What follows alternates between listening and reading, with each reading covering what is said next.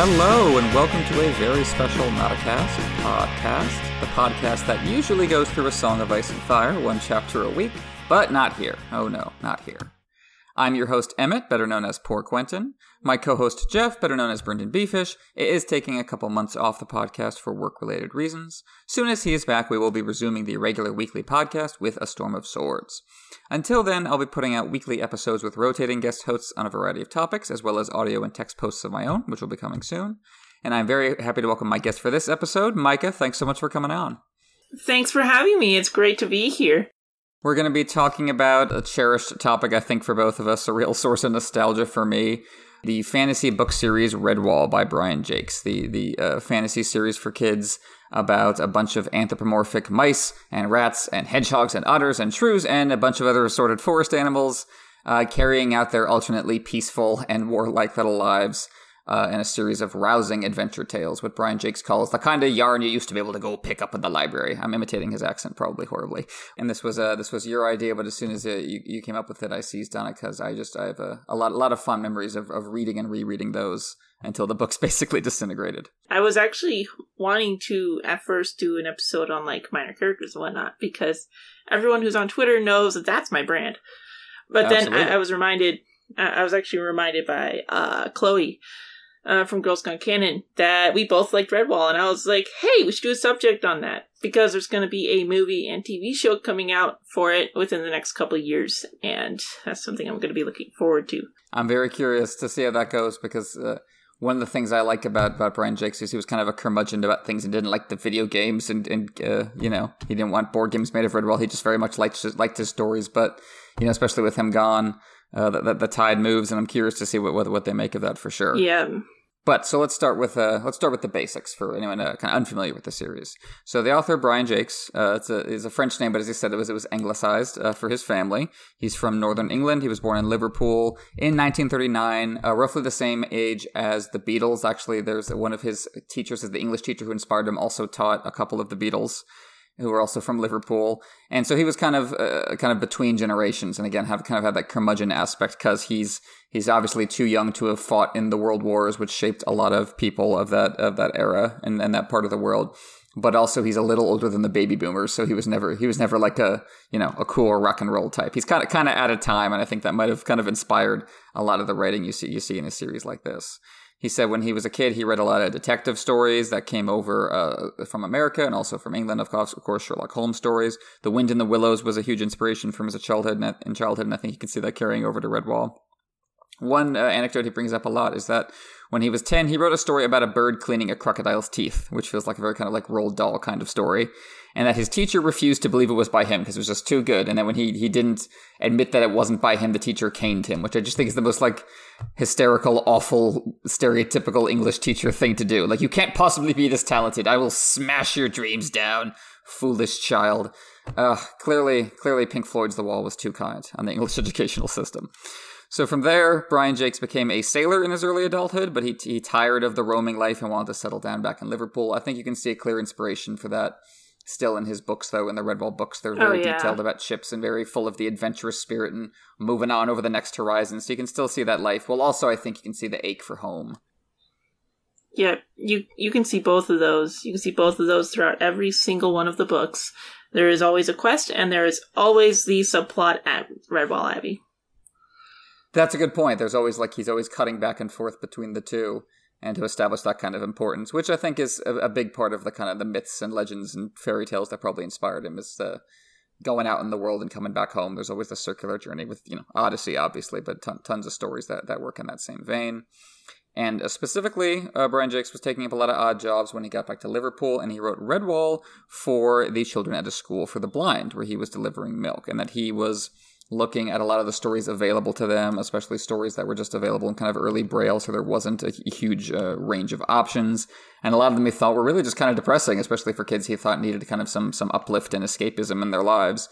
That it was just very kind of droll, depressing English stories about, divorce and whatnot. And it was just like, they need some magic in their lives, he thought. And he specifically said he wanted to counter that angst and help out blind kids specifically with a lot of sensations. He said that, he was thinking about these blind kids as an audience. I wanted to really describe the smells and the sounds and put them in this world. And I think you can really see that in Redwall, especially the early books, that they're very, very, some people would say overly descriptive, but very, very descriptive about like every little room and every little detail. It's apt that he named the second book in the series, Mossflower, after the main forest that's next to the Abbey, for those who don't know. It's aptly named because it is in that book where he really gives you the feel of the forest. You know every tree, every leaf, every smell and sound. He achieves it perfectly in there. It's one of my favorite of his books.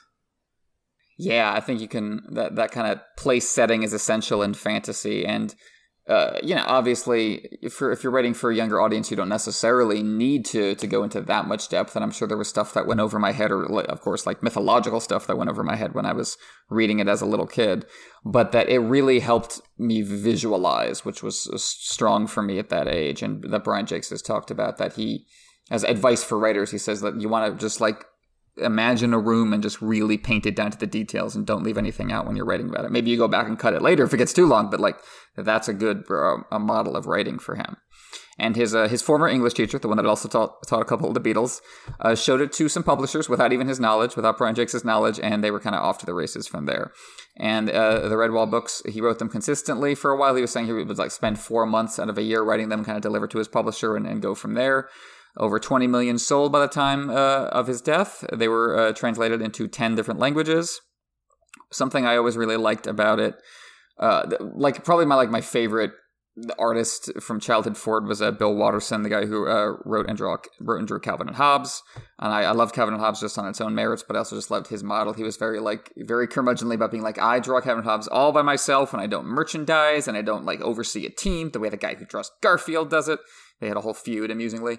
And Brian Jacques was kind of the same way in that he designed the covers, and when there was an animated series of Redwall, he worked very closely with it and did recorded little intros for each episode. And it was just, he really liked the handmade kind of personal stamp, and that this was kind of a gift he was working on. He didn't want it to turn into the semblance of he didn't want it to feel like he was just grifting kids. And I think that might go back to kind of the origins of he was trying to make this for kids he knew. And then, yes, sadly, he died about 10 years ago. He died in 2011 at the age of 71, survived by a couple children and grandchildren. There was, I believe it was just one book, might have been two, but one book of the series published posthumously. Just one book, and at least one of his sons was involved in the audiobook makings and provided one of the voices. Is that right? Yeah. Oh, that's great. I love that. I love the, when the family involvement can be great. Yeah. In an author, there's of course the traditions of that with the Tolkien family and, Frank Herbert's family to, more or less artistic success, but at least there's still the family connection there. And there's the stereotype of the author who's not a good family man because their mind is in their books all the time. And I think that is true to a very large extent.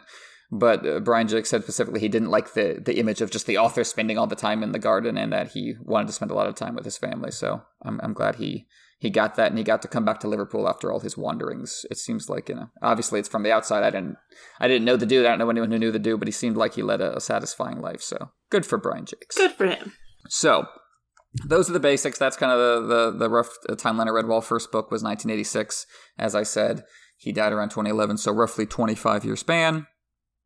So why did this book series speak to us? Because I don't know about you, but I went through a lot of books when I was a kid, 95% of which I could not remember if you put a gun to my head, because a lot of children's fiction is just there to occupy a couple hours. Yeah. So why does Redwall stand out? Why did Redwall stand out to you when you were a kid? I didn't get into a lot of fantasy reading when I was a kid due to living a kind of more sheltered life. My family used to be very Christian. So there were a lot of stuff that I couldn't get into because of, you could probably guess what the reasons were. But of course I read Lord of the Rings, and I read Harry Potter. And probably around the same time as I started reading Harry Potter, I also got into Redwall, which of course had to be read before me and then approved. And of course the first book has the most religious tones in the series. Very strongly. Yeah, no kidding. Yeah. And then those fade throughout the series go, and as Brian leans more into the fantasy of it all.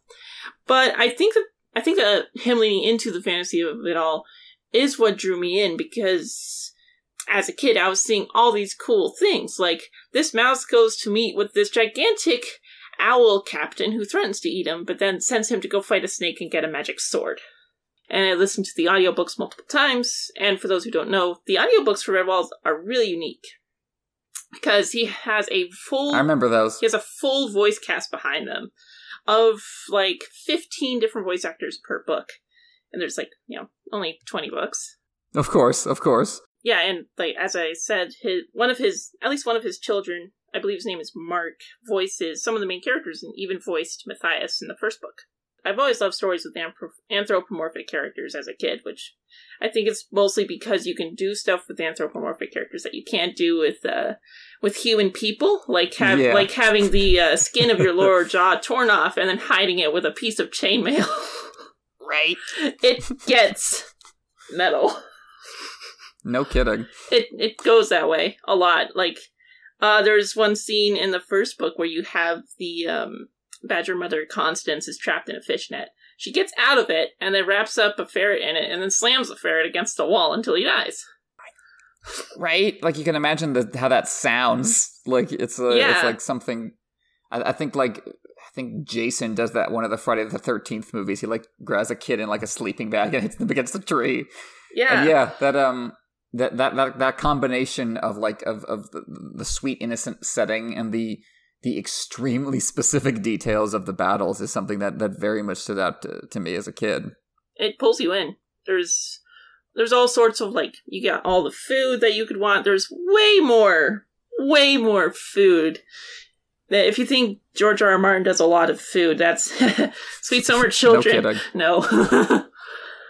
No. Food, music, and even in the audiobooks, they went all out with the music as well and included instrumentals.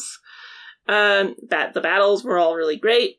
The world just felt so lived in, and I just really, really loved that as a kid, and even now.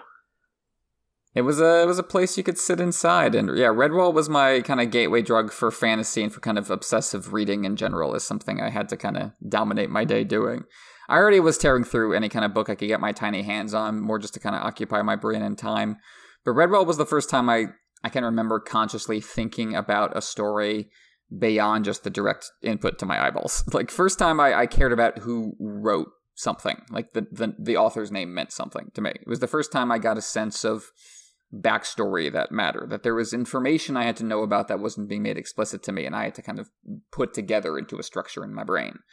And I got caught up in the drama of the good characters dying and the last second escapes and the mysterious historical reveals by torchlight. There's a lot of that. Oh, there's a scroll or there's a marking on this wall. If I'd been born in an earlier generation, I would have been reading Edgar Rice Burroughs' adventure stories. I would have been reading pirate stories by Robert Louis Stevenson. I eventually kind of, came upon those. But the mainline stuff for me, the stuff that was coming out while I was a kid, were these books. And they very much tapped into that kind of seafaring spirit that I think Brian Jacques experienced in his youth. And that I think was just a very kind of old school kind of storytelling by the time he actually started reading these books. And so there was kind of old fashioned appeal to them. And you can see that, in the endless food porn, which I love. And something that came up in interviews, I was reading a couple in prep for this episode, and he mentioned that really what that is about for him is that he grew up rationing during World War II when he was a kid. So when it comes to his own writing, it's just all the loving details of all the food he couldn't have. He talks about being a kid, during the Blitz and during the Battle of Britain, and paging through his grandma's Victorian cookbook and oh, look at all these desserts, everything I can't have. Yeah. So when it came time for his own books, it's I'm going to fill this table and you're going to hear about it for the whole chapter. Oh yeah. How many times do we get the trifles? The trifles, the cordials, the tarts. Oh, we caught a fish in the pond. There's a couple times they do that. All of it. All of it. And it reminds me of Lord of the Rings for sure, in terms of the hobbits and how much they love their food. And there's the great line from early on, and I think it's not even in the story proper, it's in the prologue when Tolkien's talking about hobbits. And he says that really the reason they love good food and good times so much is because when they need to, they can do without it. So when they have it, they celebrate it. And I think it's that same kind of lingering English World War II mentality of remembering when rationing was a huge thing. It's like, oh, when we get good food now, we're all about it because we remember not having it. Yeah. And that's, food. The food scenes in Redwall are great because it establishes this communal warmth. It gets all the characters together. It allows for like these friendly little rivalries because there's always like, I'm going to eat more than you, or I'm going to throw this food, any little squabbles that are happening come up at dinner. And what I also like it is, so the main setting, of course, is Redwall Abbey. This wonderful place of peace and plenty where all these animals live together. And that's where a lot of the great food scenes are set. But it's interesting that food is one of the main ways it contrasts with the other main location, which is the mountain of Salamandastron, where the Badger Lords and their hare buddies live. And the food is always described there as something like plain but filling. Like they're always just eating like oat porridge and like a thing of bread. Because they're warrior monks, basically. There's like very different lifestyle. And he shows that with the food, which is something I like. Yeah. And I reckon you would find throughout the... I reckon if we reread the series, we would definitely find instances when like Redwall's put under siege of when they had to ration or when they had to eat up less on food. We would find instances of that put in there. I can certainly probably name a few copies that are on my shelf right now that would include that. That's a good point. That's true. There's all those siege mechanics they get into, and they have to start teasing them out because those battle scenes. There was just real strategy in those books, which is amazing to me because there doesn't have to be for the audience necessarily, even for the older, like even the preteen audience of those books. Like you don't need to get that super detailed with it. You can probably convey the story to them without it. There's small things where they have like the trees outside the wall. They make sure that they cut the trees down near enough to the wall so they don't the enemy animals, or the vermins as they're called in the books, climb over, which due to neglect in one of the books, they do actually do that. So that's a neat little thing that doesn't have to be in there, but it is, and it's realistic. There's always, like, you get the very specific sense of, like, there are these many gates at Redwall, and here's what's going to, here's the one gate that's probably going to be a problem, because we keep mentioning it.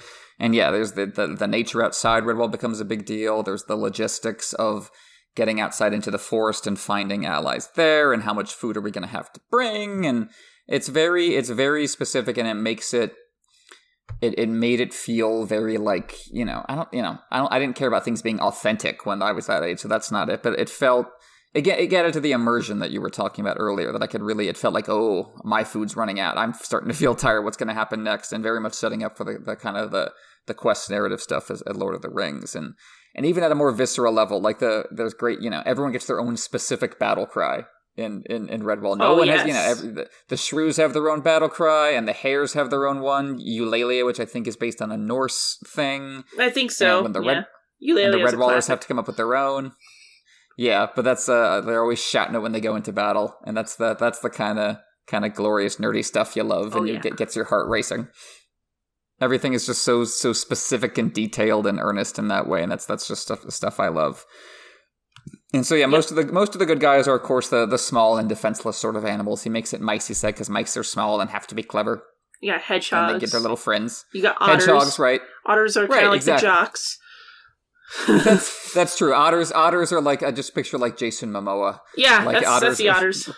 That's the otters, like, it's always emphasized that, like, the otters are the only ones with muscles, and everyone else is, like, very kind of, like, either skinny or kind of pudgy. Yeah. And, like, the otters just roll in with, like, six-packs. They're always absolute bros every time, and I love them for Emerging in slow motion from the water. That's basically every single book with the otters. It's great. It's great. It's awesome. It's like Skipper of Otters is here. He's going to do the only athletic thing in the book, because, the rest of us can't. Yeah. That's always it. So he's doing flips. Exactly. And then you have the shrews are always arguing and having like frantic little politics outside, which is adorable, breaking into little groups. And then you have the slightly larger, slightly more predatory-ish animals end up being on the bad side, and they have names like Red Tooth and Cheese Thief, and they always have X's and Z's in their names. Something that was always very clear to me as a kid, and now looking back was clearly a deliberate move on Jakes' part, was there's always like one or two of the bad guys who go over to the good side or just leave. Like every book that happens. There's like one counselor who goes, maybe my side is ridiculous and I should like help the good guys. Or there's a couple like lowly bad guys who go, our leadership sucks, we should get the hell out of here. Yeah, there's always those who they're not like completely evil. They're just like not as bad, or they all just exactly. Yeah. They're just they didn't know what the full consequences were going to be, and then they peace out. They were along for the ride. That's him trying to keep, I think, his audience from going too bloodthirsty against the bad species.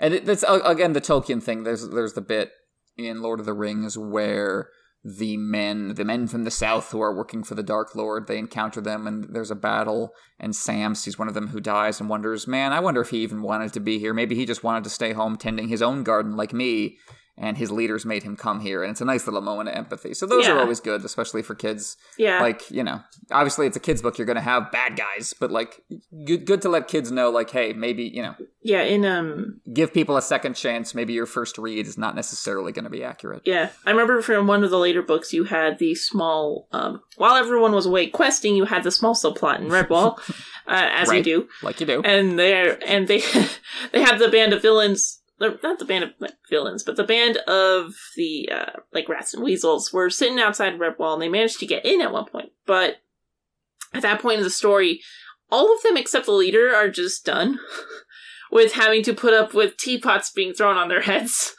and just things being thrown at them. So they basically leave him until it's just him doing the bad stuff. Which, actually involves killing off one of the endearing little innocent boy mice, which was sad. No. But that's realistic at that point. Just peace out, just leave. Yeah, that's the fun parts when the villains just start falling apart and turning on each other. And then you have the at Salamandastron, you kind of have the glowering Badger Lords who are kind of the most emo of the good guys, I guess. Yeah. The Badgers always seem to have like some kind of vaguely Shakespearean thing going on, where it's like they're mad at their dead dad. The Badgers, or it's like Brian does the Badgers, where he will have them as these humble, heroic figures until they fight, and then they're brutal and terrifying. And then there's a couple of them that are like legitimately like, oh, they might like kill their friends. Like we might have to do something about these guys. Can't tell the difference at that point. Right, they get berserk, and they they're the ones who have to deal with prophecies a lot of the time.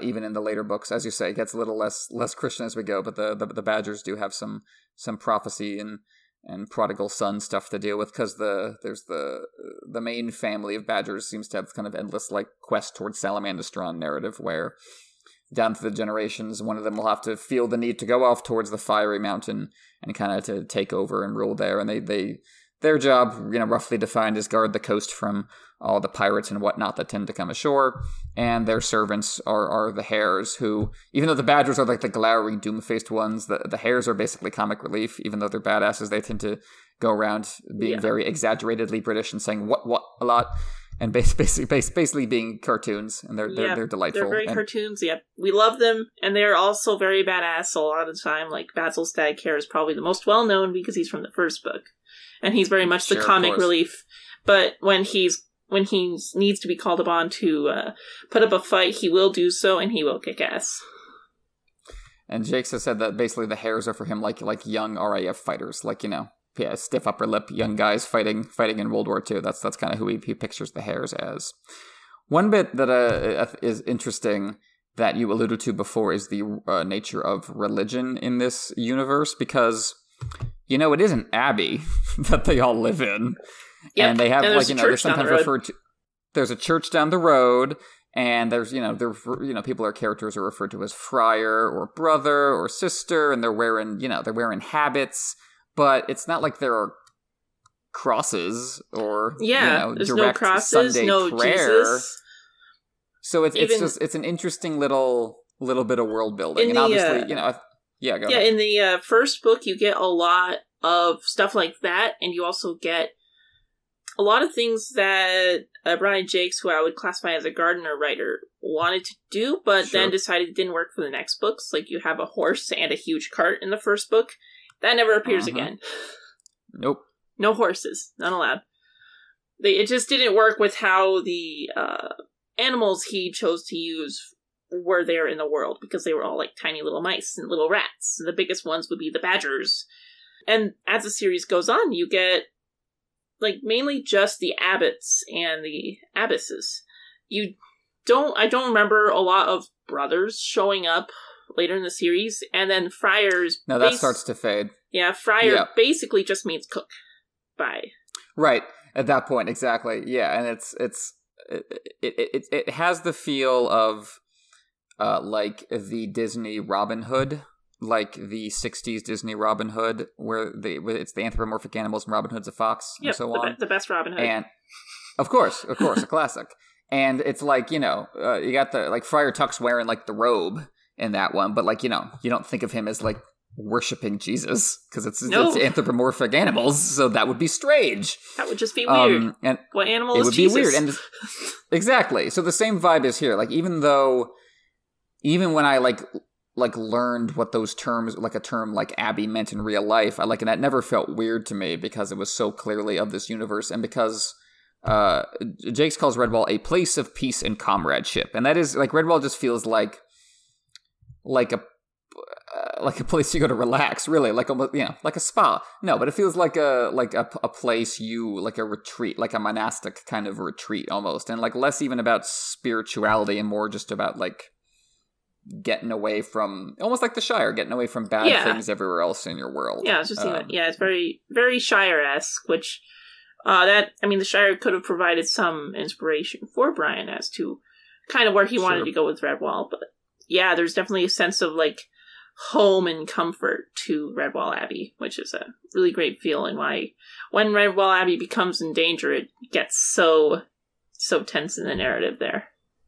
Exactly. You don't want to see it spoiled. It's like when Winterfell is overrun at the end of the Clash of Kings, and like the greenhouse is broken and the water's pouring out, and it's like physically, like, viscerally upsetting, even though it's, it's a building, but it still feels like someone got hurt there because you're so attached to Winterfell as a place. And the same thing happens, in Redwall when it's endangered.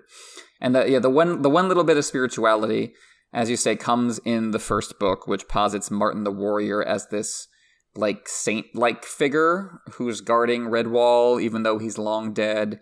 And the main character, Matthias, is basically him reborn.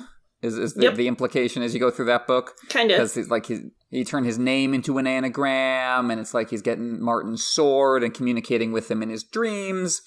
And it's like, it's intensely Arthurian, obviously, because it's like King Arthur as the saint who will one day restore England to its greater glory, blah, blah, blah, blah, blah, and getting the sword. So back you go to the Sword and the Stone, and so there is that clear kind of sense of mythos. Even that he fights a snake in that first book, so there's some obvious Christian symbolism there. And then, it's like, you don't get a lot of Garden of Edens and Cain and Abel's and Noah's Ark popping up in the later books. So pretty clearly, this is something he kind of started to back away from. And you even get Martin himself. You even get a book about him later in the series. Yeah. You get 3. In which you're following him around as just, he's impressive, but he's just a guy. So he's no longer kind of the saintly figure just in people's dreams and stained glass windows. Right. I think that when I think that may have, like, brought about a sense of, like, it's not that he had to be super powerful in order to become a special person. He was actually just a dude who did a lot of really great things, and that made him... And he was just any dude who did a lot of great things, and that just made him greater in the eyes of people who came after him. Which I think is quite powerful. Absolutely. And like a lot of saintly figures in the real world, he didn't necessarily envision the institution that would follow him. And the first book kind of like pseudo frames Martin the Warrior as the founder of Redwall, which isn't like really who he is when you get into like his specific story. He's kind of, it started with his generation, but he was just like one of many people in the area, and not even like the main. There was a lot of founders and a lot of pieces that brought Redwall in together. Right, which I think that's a good way to expand the mythology. And Martin the Warrior ends up kind of more being a lone wolf kind of dude whose mythology gets built over time. Yeah, he's cool. He's cool. But okay, that's what we kind of like about it on the whole. So as we said, there's a lot of specific books, a lot of specific characters, and I know you, of course, love minor characters so much. I do. So so starting off with the first book. The first book I think is still by far the most widely known. The audio book of that one was fairly popular, and that introduces the Abbey and the threats from the outside from a rat with a whip tail named Clooney the Scourge. It sets out kind of a lot of the basics for the series. Oh yeah, I'd consider the first book, Redwall, a classic, just because of its a lot of people don't know it, but it's one of those things to where when you do notice it and you do start to find it, it is something that pops up in little places everywhere. And it did a lot in terms of with big scale fantasy and with doing this stuff with anthropomorphic characters. I think it's a pretty big thing in that regard. Because there's other series that I've read that do anthropomorphic animal characters like that, which I'm a big fan of, and it's possible they could have been inspired by Redwall. But yeah, the first book itself remains quite dear to my heart because of it's what got me into this whole thing. And since I've listened to it a whole load of times and reread it so many times, I can wager that it's how I remember character names so well. Is that right? Just because you have to keep track of all the little the people running in and out of Redwall, and there's something I always love is there's always the enemy army in these books always have so many lieutenants that you have to keep track of. Yep. There's always so many scheming bad guys that are I want to be the second in command. No, I'm going to be the second in command. Every book has that subplot, and you got to remember who all those guys are. So yeah. I'll bet that helped you with I think it helps a little. I'll bet. No kidding. And yeah, Redwall, I remember that first book. It's because I think it's the first one, and he's still getting a handle on things, and there's that spiritual angle. It's kind of the most overwrought in terms of the prose. When he's killing the snake, it's he struck in the name of this person, and this person, and this person. It goes on and on and on. It's very, very intense. But it is also the most kind of direct in that spiritual appeal to the audience, and it is very rousing and trying to be very, very kind of mythical. And yet it is funny that there are allusions to humanity, as you mentioned, with the horse cart. That never happens again or anything even close to it, because I think you realize that destroys my entire world, because why on earth would there be a mountain with badgers in it and a little abbey in the woods? Yeah, if humanity is down the road. There's a barn that appears in the first book that a wildcat lives in, and is that a barn that the animals made, or is that a barn that people made? If so, I have questions, but yeah. Tell me about the scale, right? Because that's you could tell a whole other stories of anthropomorphic mice in the human world. We have plenty of those stories too, where they're your mice characters are running around kitchens and running around the docks and trying to avoid humans. But that's Redwall was supposed to be, I think, as he intended, a little world unto itself, little Iron Age story with their own little civilizations and their own little history and their own little kings. And Redwall also established the really epic length of these books, because it's easy to forget before Harry Potter that kids' books, sensibly enough, were short, because that's, you're thinking of the typical attention span of children. But if you hook kids in, they'll just, they'll start the book at 9 a.m. and you come back to them at 6 p.m. and they're still reading the damn book. So you can make kids' books long if it's enough of if you're exciting them every few pages, and that's the Redwall model. So yeah, I think that Redwall's that first book is 800 pages long, which in the 80s... I think so. Yeah, that's huge. You're right, take a look. Yeah, it's it's takes somewhere a whole in chunk there. of the bookshelf all by itself. Yeah, and that's, that was unheard of at the time. I used to get the hardcovers from the library, and they were Storm of Swords size hardcovers. They were big. They're big. There's a lot, like you say, they tend to be two-handers in terms of plot. There tends to be the home plot and the quest plot, at least. Sometimes you have other subplots going on as well, or you're checking in with the villain and their little plots too, which is always fun. And always fun. I'll mention Legend of Luke a little later, but that's when that jumps around in time, so you have to kind of set two different stories up. So they're very large and take their time, and they have the classic maps, the maps I loved so much as a kid, fantasy and sci-fi maps at the beginning. Always loved, that was also very, very influential for my little brain in terms of loving this kind of story, because it really helped me visualize it, and it made quest narratives not boring to me, because it's not just an endless series of steps they're taking. I can look, they're here, okay, so, and oh no, here's what's next. Yeah, those maps were great at that. Even though the, in later books, you would have these places that it's questionable where they would actually fit on the world map. But started to fudge it a little bit. True. At that point, you're well aware of where the abbey is, what's surrounding it. There's a church down the road, and there's a ditch between the church and the abbey. Then Salamandastron's way over on the other coast. And then you have the forest on the north and east side of the abbey. That's basically what you need to know for that stuff. So the extra things are just kind of out in the world somewhere in gestures vaguely. Exactly. You can scope it from there.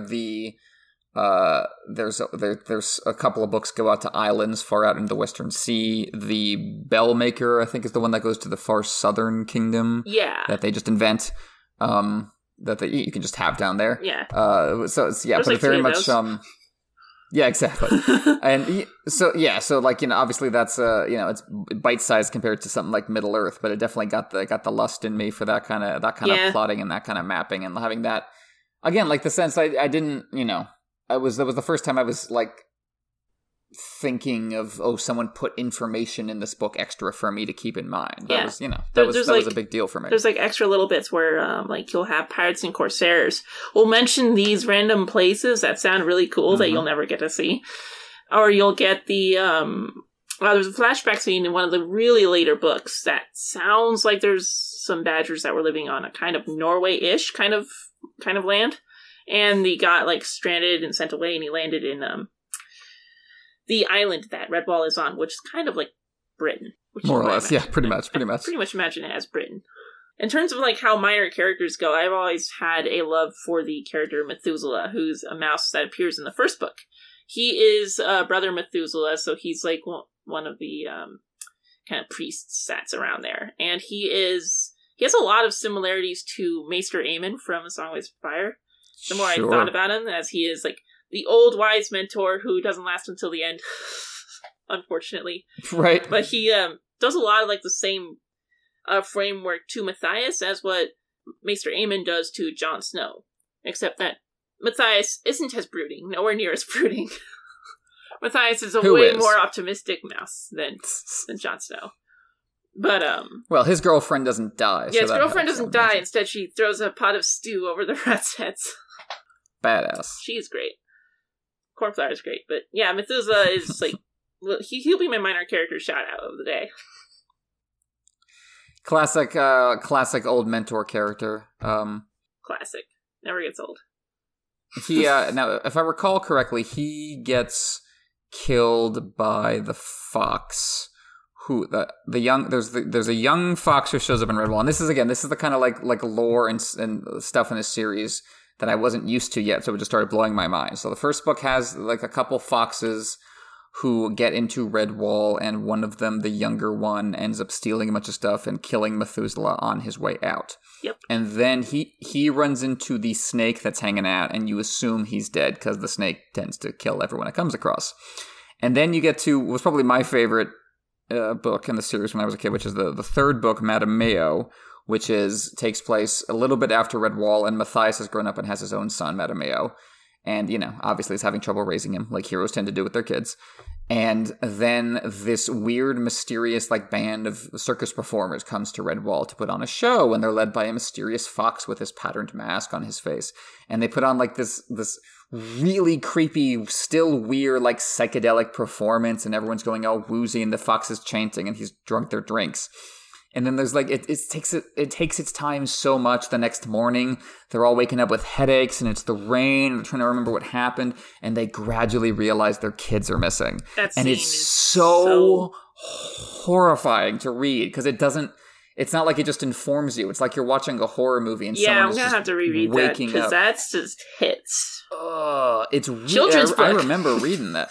It's traumatizing. Good stuff. But yeah, I mean, I loved. Horror was important for me as a kid because it was just really viscerally reeling me in those kind of moments. And they're just they start stumbling upon corpses of a couple other adults killed on the way out, and it's just like the kids have been kidnapped and they're going to be enslaved.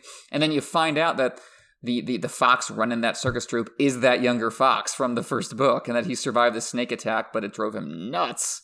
So that, obviously now as an adult, this villain, this previous character, obviously is a thing I've seen 1,000 times.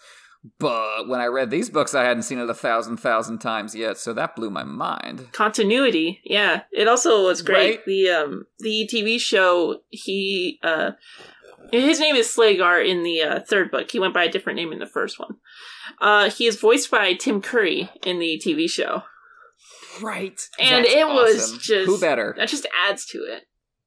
In case Tim you Curry weren't... makes In everything case better. anyone in the audience wasn't hooked on getting to the show, Tim Curry's in it. Honestly, that's all you need right there as a recommendation. Yeah. So yeah, and Matameo was they got into like the South and they met a couple new characters and that was fun. But yeah, so that was probably my favorite. Okay, what were your favorites among all these books? Mine's kind of a tie, but they both include the character of Martin the Warrior. That being Mossflower, the second book, and Martin the Warrior, which is Mossflower is the prequel to Redwall that shows when Martin. Right, that's the second book. Yeah, it's the second one, the prequel, where Martin got to Redwall. There's a different castle there before Redwall called Castle Cotir. And there Martin meets a bunch of rebels. And they have to team up and fight the Queen Zarmina. Zarmina Green Eyes. Which is just that's such a great villain name. Like, yes, Sarmina, he has admitted to that. Like, yeah, he took Tsar from Russian history and then added mean, because she's mean. That's just a wonderful kid's villain name, Sarmina. Sarmina. Yeah, I wish, if I thought I would get away with it, I would name a cat that. Like, it's one of those cases to where the villain beats the hero, and then the hero has a falling arc, and then he has to get back up on his feet and then get his magic sword. And she Sarmina's basically Bane. The hell out of him. Sarmina basically looking back is just Cersei, basically. That's basically who kind of Sarmina is. If Cersei was given a sword. Yeah, that's Sarmina. It's pretty much. But yeah, so you're into those backstory books. I'm into the backstory books a lot because I think they do a lot of there's a lot of prequels that are like really good. There's also a lot of prequels that try a little too much. And Brian Jakes' prequels are not that. They do a really great job of exploring more and just adding more to that mythos behind like Martin the Warrior. Like Martin the Warrior was actually just kind of this dude who literally walked into this situation. And like in the sixth book, which is another one of my favorites, where Martin is from this tribe of cave people, or not cave people, cave mice. And he ends up captured by this corsair, has to break free, and then has a really, really great tragic hero arc, which I would let people read rather than spoil. Because even now, I would not want to spoil what happens there, even though I kind of just did. But they do a really great job at just developing the mythology, sort of keeping that there, and not exactly explaining every single little detail, but explaining a lot where you really get a feel behind what was going on before Redwall was the big happy place. It reminds me of comic books in that way, that kind of jumping around in canon and filling in holes where you can. And like, yeah, Mossflower's reestablished the Mountain of Salamandastron. And there's just bits that stand out still as metal in my memory, like the Badger Lord there was called Boar the Fighter, and he bellows from the top of the mountain. You can hear him miles away, and he's got his forge where he's made Arthur Dane's Dawn, basically from the falling star, and he goes down fighting like 100 pirates at once. Yeah, it's just goes out into battle, and then they're just like he fought until he just couldn't breathe anymore. Yep, it's just wild. Like, and this was I remember reading like. The later ones I was reading came out like just before the Lord of the Rings movies came out, so it's like very much that kind of same rousing spirit. I was kind of catnip for at that age. Yeah, for sure. Typically, when like they were fighting in a large army of like pirates, and typically when you beat the enemy leader, that means that you have a victory and you can pursue. But like basically, what Boar did to that army probably caused them so much trauma that they just couldn't pursue it anymore. Right, yep. He just he routed them. That's a heck of a scene. I still remember it. So you have the older generation of characters that are alluded to in prequel books. You have the kind of default present day established with the Redwall Matthias generation. And then in between you start getting some books that establish kind of the Mariel Redwall Bellmaker books kind of have like an in-between generation. Yeah. Yeah, Marielle Redwall and Bellmaker were. Bellmaker is actually one of the ones I remember the least about, but I remember a lot. Yeah, I remember a lot of Marielle Redwall because it kind of feels at the surface very much we need to have a woman warrior. Sure, but she still gets to have like her own unique like skill set and stuff, and she comes from a completely different place, a completely new area, and her signature weapon, I'll just say what it is. She is marooned on a beach, finds a rope, ties it up in knots, and then there's these seagulls that keep pecking at her, so she starts swacking them with her tied up rope. So she names her new weapon Gullwhacker, and that's what she brings around. That rules, yeah. And yeah, for sure, it's like, even the fact that like both their names begin with the same letters, M-A-R, for Marielle and Martin. It's like, this is very much Lady Martin the Warrior, I get it, but she's not treated that way ultimately in the narrative, because yeah, she has a very different backstory. I love that weapon. She gets her own kind of, again, generation of followers, and her father is a character in his own right. I do also love when he jumps back, because you get characters that show up in different books. Like there's the Sea Rat pirate character who kills Boar the Fighter that we were talking about in that big battle outside Salamandastron in the second book in Mossflower. He, a younger version of him shows up in in Lord Brocktree, which is a book that takes place a generation before that. So we see him as a younger, conniving pirate who's part of a larger army. So that stuff like that is really fun. There's one of the books is called Legend of Luke, which is about Martin the Warrior's dad, who they lived in some caves to the north, and they suffered like a really devastating pirate attack that killed Martin's mom and Luke's wife. And so Legend of Luke, like the first like third of it is like Martin kind of like remembering that and going on a journey to find out what happened. And then the middle third is he hears Luke's story, and then like the rest of the book is like him dealing with that and going back to Redwall. So it has this kind of interesting meta structure to it, and this really devastating story within a story. Like his Luke's story is just like his wife gets murdered, and he gets taken captive, and all his friends get murdered, and then he dies. It's brutal. Like he ends up being best friends with this like traumatized slave who's been driven to violence. Yeah, and that's some of the more kind of intense storytelling. Like the ship the ship that they're on gets like stuck between these two islands. It's like stuck in the middle of the air. That's a hell of an image. That's like a. That's the cover of that book. Yeah, I remember that. Like that big red book stuck between two rocks. That makes you read to find out what the heck happened there.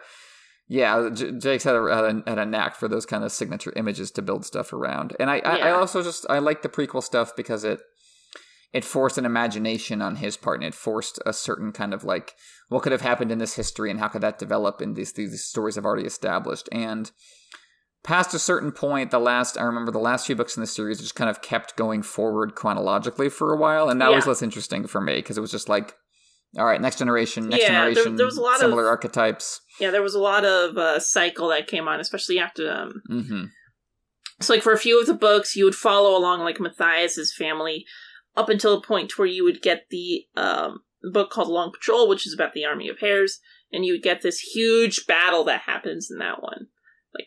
Which is called the Battle at the Ridge of 1,000. And it's named after the number of casualties. Yikes.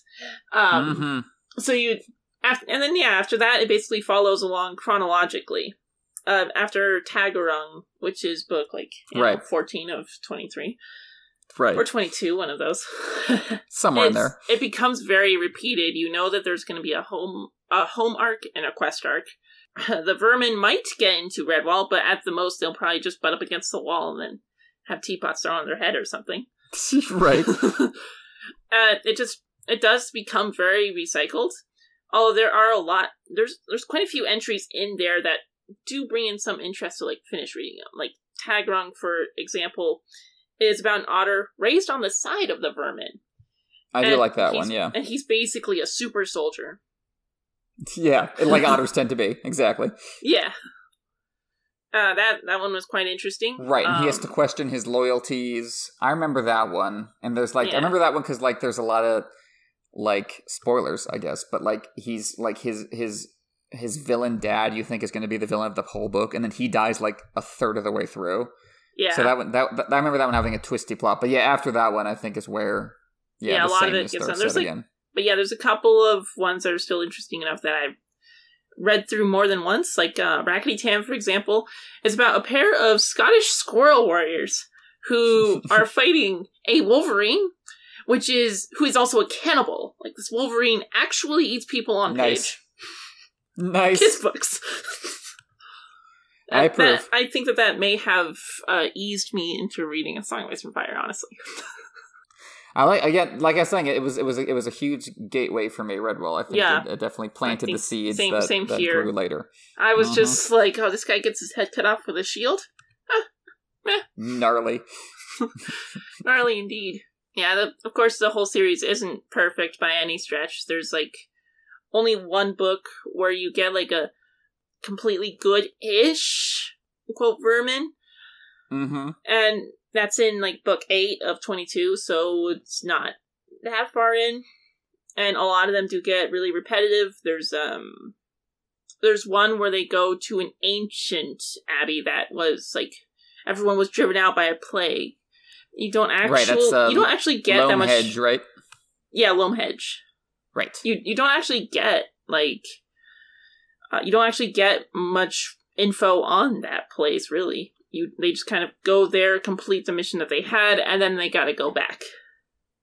And it's just a little underwhelming.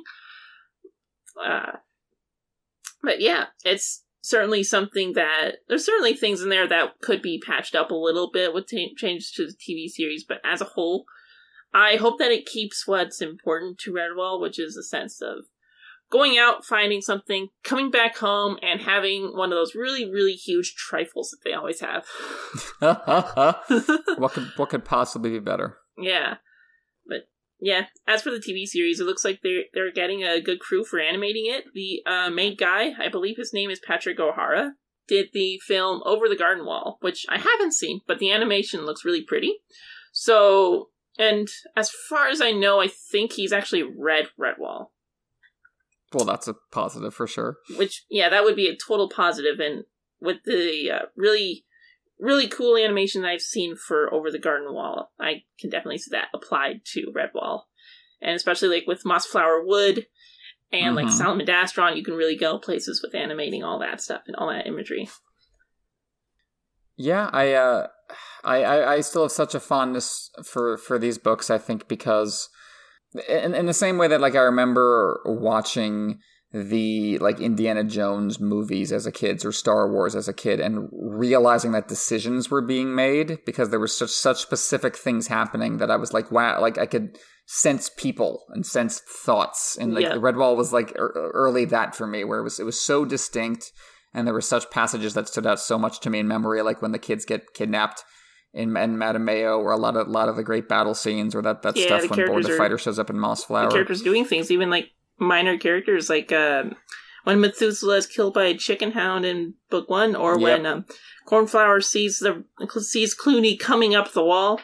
Instead of, like, going to go shout for help, she's got this big pot of stew that's just fresh and hot. So she just lugs it over the side of the wall and drops it on the rats. That gets them out of there real quick. And it was, like, as you say, a lot of it is morally simplistic stuff, because it is written for a kid's audience, and you don't want struggles that are just going to go over their head or bore them.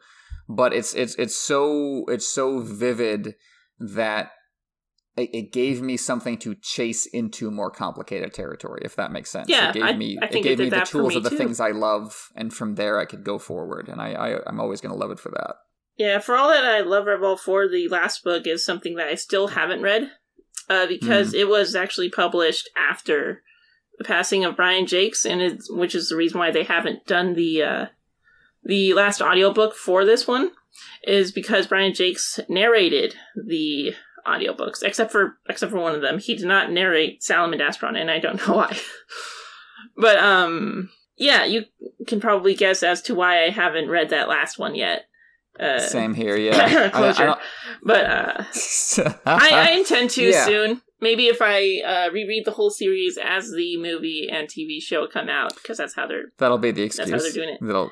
You'll be a completist. Straight from Redwall all the way down to Road Crew, and then I'll be like, it is done. It is done. It is accomplished. I look forward to your thoughts on that. Oh yeah. I'll definitely be tweeting it out. My account is about to switch from being a Song of Ice and Fire account to a Redwall account, and none of you are ready for it. I'm sorry. It's going to be a very smooth transition. We'll be so into it. Oh, yeah. So I think that's going to wrap us up for our conversation on Redwall. Thanks so much for coming on, Mike. I was looking forward to this as soon as you proposed this idea to me, and I had a great time. So thank you so much. I'm glad I was reminded that we both love this topic, because it's something I've been itching to talk about with someone.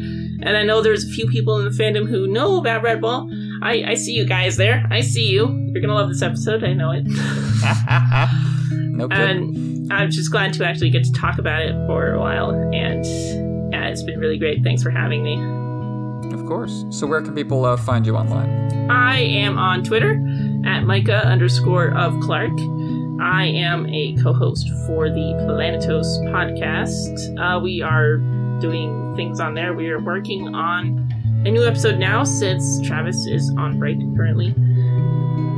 And other than that, I'm not really much of anywhere else social media wise. I'm in a couple of Discords where I'm in the Radio Westeros Discord and in the Nada Slack and Girls Gone Canon Discord. And you would see me around there if you're in those places.